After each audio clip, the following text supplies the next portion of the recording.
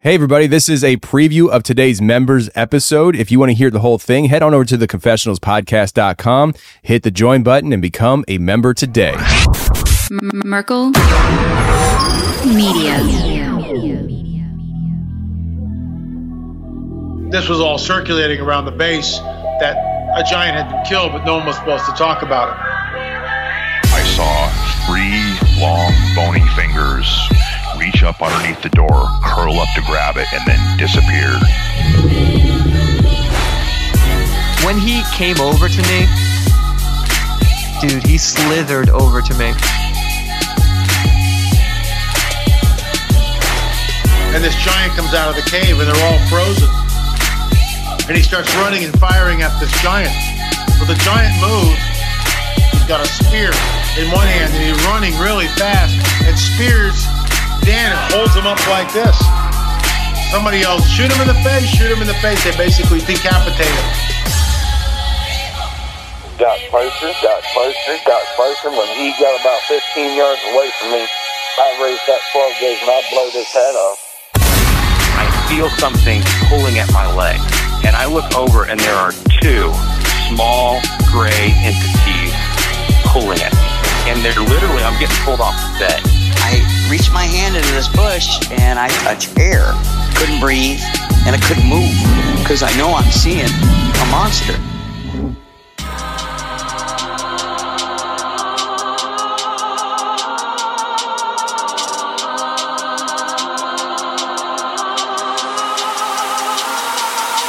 Yep.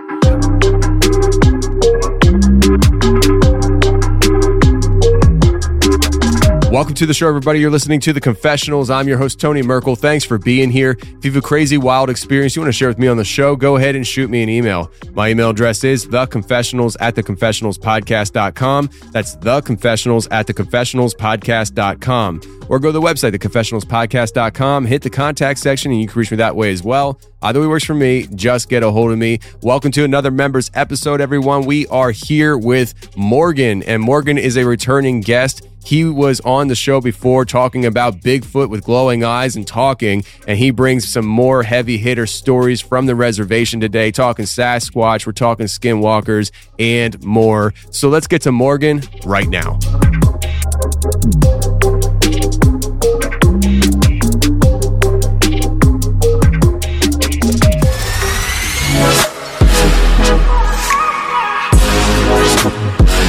All right, today we got Mose. I did it again. I think I did it last time we did this too, didn't I? I think you did. Yeah. Listen, dude, listen to me. I rarely remember people. And Christian can remember that because Christian's in the studio right now. I can barely remember his name half the time. And I literally remember doing this last time to you as well. Today we have Morgan on the show. Morgan, how are you? Good, Tony. Good, Tony. How you doing? We got ourselves a returning guest on the show. We were just talking before we hit record here. You were on episode 427, Talking Red-Eyed Bigfoot. And of course, when you have the Talking Red-Eyed Bigfoot, you go down the woo-woo route, and I'm all about that action, so I love it. Yes, sir. So you contacted me. I think it was after the initial recording. You said you had more things you could share, or was it that we just didn't get to it all? Do you remember? Just didn't get to it all. That's what I figured. Yeah. So we're back for round 2. Like I said, the first one was episode 427, Talking Red-Eyed Bigfoot. It was a good one. And yeah, did I say that was a member show? Yeah, that was a member show. So if you're a member, you can go ahead and check that out. And we back for more action today. And I just want to let the audience know some general directions. We are probably not going to get to everything. We'll see how things go. But if we don't get to everything, we have a plan for that. We're going to bring you back on with another person that we had on in the past, and I'll save that for another day. But we're going to do more like a round table type discussion amongst the 3 of us, just because you two both have incredible stories, and the similarity is that you're both native and they're circulating around the reservation. I think it's be a really good idea to have you guys on and talk about it. So we're definitely going to do that down the road. But today, let's start off with some Sasquatch stuff, to be honest with you, because I haven't had much people telling me about Sasquatch stuff recently, and I'm kind of starving for some Sasquatch stories. So you have here Sasquatch bluff charged on the edge of Coldwater Reservation. What does that even mean? I don't even know. Like, I know what bluff charge means, but I don't know anything else. Yeah. So how it all went down. It was so secondhand for information, but my buddy Brandon, he lives on the Coldwater Reserve just outside of Merritt, BC. There, he was visiting one of his family members that's probably about maybe 4 blocks away from his house. And the only way that you can get from one house to the other, if you don't want to walk on the road or whatever, there's a hiking trail that goes back and behind. And so anyway, he was walking back from his auntie's place there and was on the trail. And it was probably late. It was around midnight. And how he was, it was probably midway on the ridge, and in the back, the classic moon look shining through the trees and stuff. So he was walking along, and all of a sudden he started hearing some twigs break, and you could hear the footsteps, and he said he was walking along there, and he decided to look up on the ridge, and he could see this big dark silhouette, like all the light from around the moon was just going past it, and nothing was lighting it up whatsoever. So he was looking at it, and then it kind of knelt down and looked at him, as you could tell, and Brandon wasn't too sure exactly what it was, so he kept walking. He kept his eyes looking at it and whatnot, and started trailing beside him side by side, step for step. And then Brandon looked back one more time and it was gone. And so he was trying to focus on his vision there to see if he could find it, if it was still in the same spot, if he just lost it or what, nothing. And then he kept walking. And then he looked again, and it was probably within 15 feet of him. And it was about 7 feet high, 7.5 feet high maybe. And he could just see the bulkiness of the shoulders, the back, and you see the legs just through the shine of the moon. And so he was pretty shocked by it. He didn't know what to do. He just stood there. And then all of a sudden it kind of got down on all fours. And then it just started rushing at him like a bear. And it just came up to him, swiping the ground. And it was probably within, maybe it did 8 feet of that. And he didn't know what to do. And he just fell straight back. He didn't want to run or nothing. And he was scared. So he got up, and then he started booking it towards his house. And then you could hear it just running after him, but not trying to catch him, more or less. Just kind of scare him out of the way. And as soon as he got into the light of the house, he looked back, and then it just stayed on the outside of the lighting of his porch light. It wouldn't come anywhere closer than that. So was that his first time encountering something like that? I believe so. That's what it was, yeah. And what was his knowledge going into that experience? I mean, I'm assuming it was probably similar to, your knowledge and stuff. I mean, I'm assuming he wasn't like a stranger to the topic, right? No, not a stranger whatsoever. Like, elders from all around would always talk about it on our reserves, because there's 5 different reserves around the town of Merritt, and every single one, it's all the same. And so we had equal knowledge of both of our experiences going into it. Wow. Okay. Gotcha. So this thing, if I'm recalling this right, it parallels him. Then it comes and basically bluff charges him. He falls backwards, right? Like he falls over. Yep. Yes, he does. And then he goes, he books it back to the house, and this thing just kept an equal distance away from him until he got back, right? Yes. Yeah. Wow. Yeah. There's nothing you can say to that. Like that thing, if it wanted him, it would have got him, right? Oh, yeah. So what do you have opinion? Does he have an opinion, or is there a tribal opinion as to why it didn't get him? Like, do you have a theory as to that? Because I have personal theory that I feel like, well, first of all, I mean, I'm talking to a guy that we talked about, the red-eyed Bigfoot talking. So this isn't like totally out of the left field for you and stuff.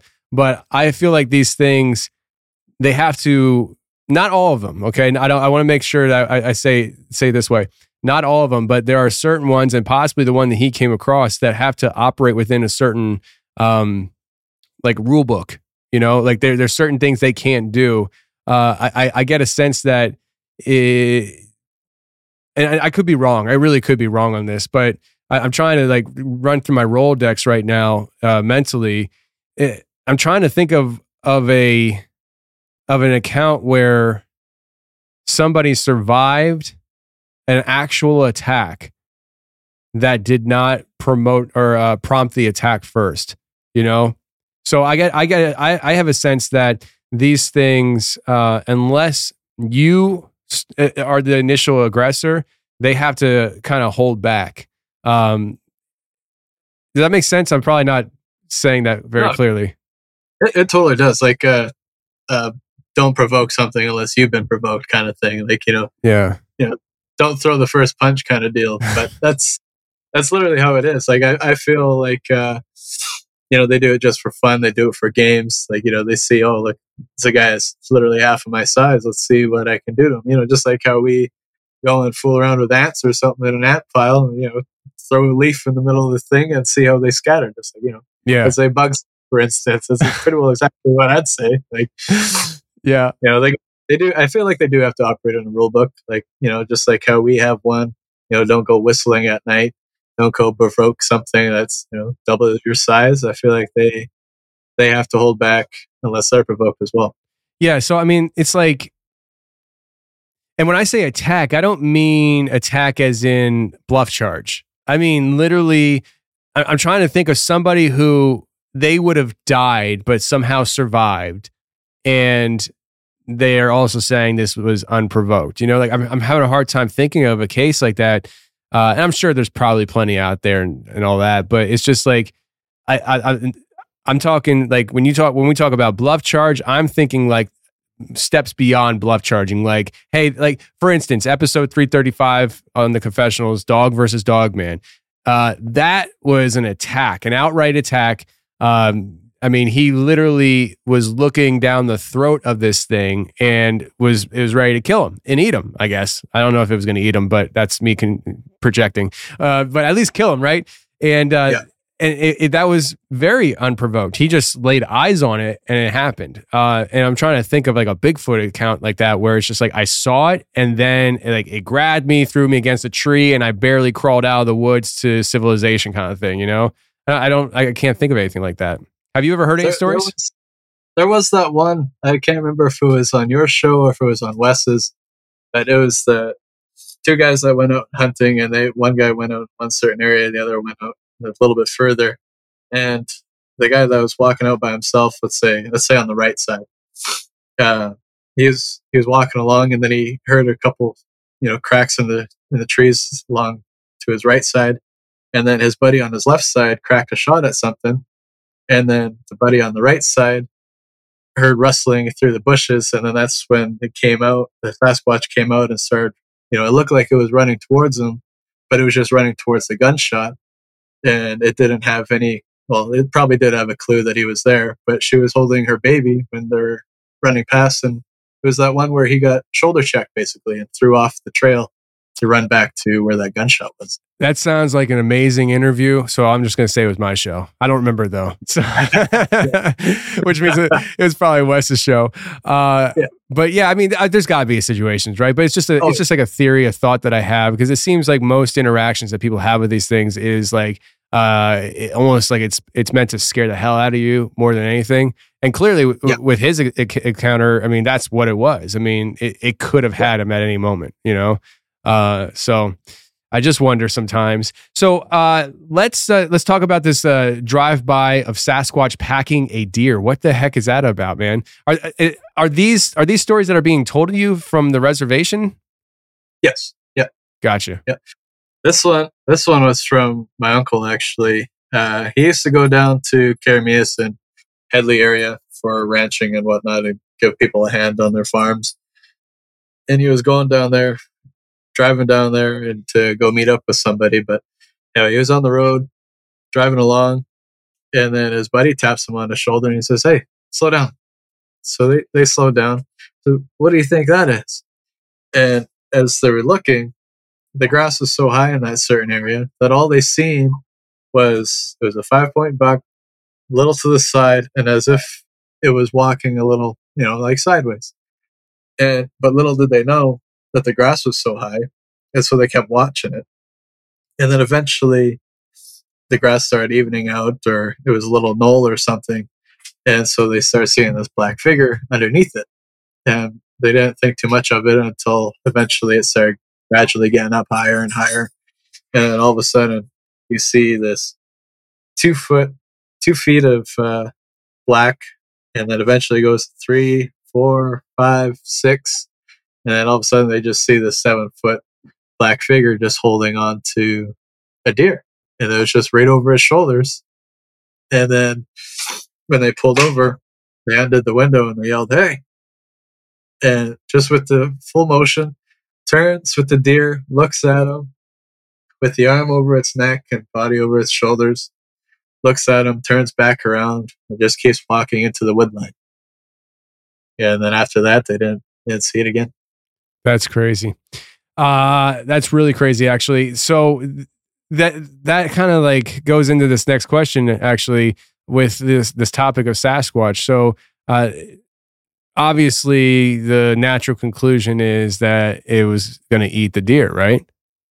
Yeah. Yeah. So, how do you kind of differentiate between these different lines of thinking when it comes to the more? Do you view Sasquatch as like almost like a spiritual entity or being, or do you believe it's like a very physical, another branch of human, or what? To me, I think it's very natural and not so much spiritual. I mean, because if we used to trade with them before, then there has to be a physical aspect to it. Like, I help you, you help me. I offer things to you. You look after me. You make sure woods are sustained enough that my people can survive and that yours can also survive. That's kind of how I view it. Do you think that there's different types of Bigfoot as far as like where they come from, or do you think they're all the same thing?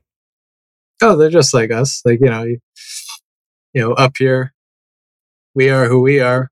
Down south, people down there are who they are. It's just like all around. That's just why, like, even in different parts. This was a preview of today's member episode. If you want to hear the whole thing, head on over to theconfessionalspodcast.com, hit the join button, and become a member today.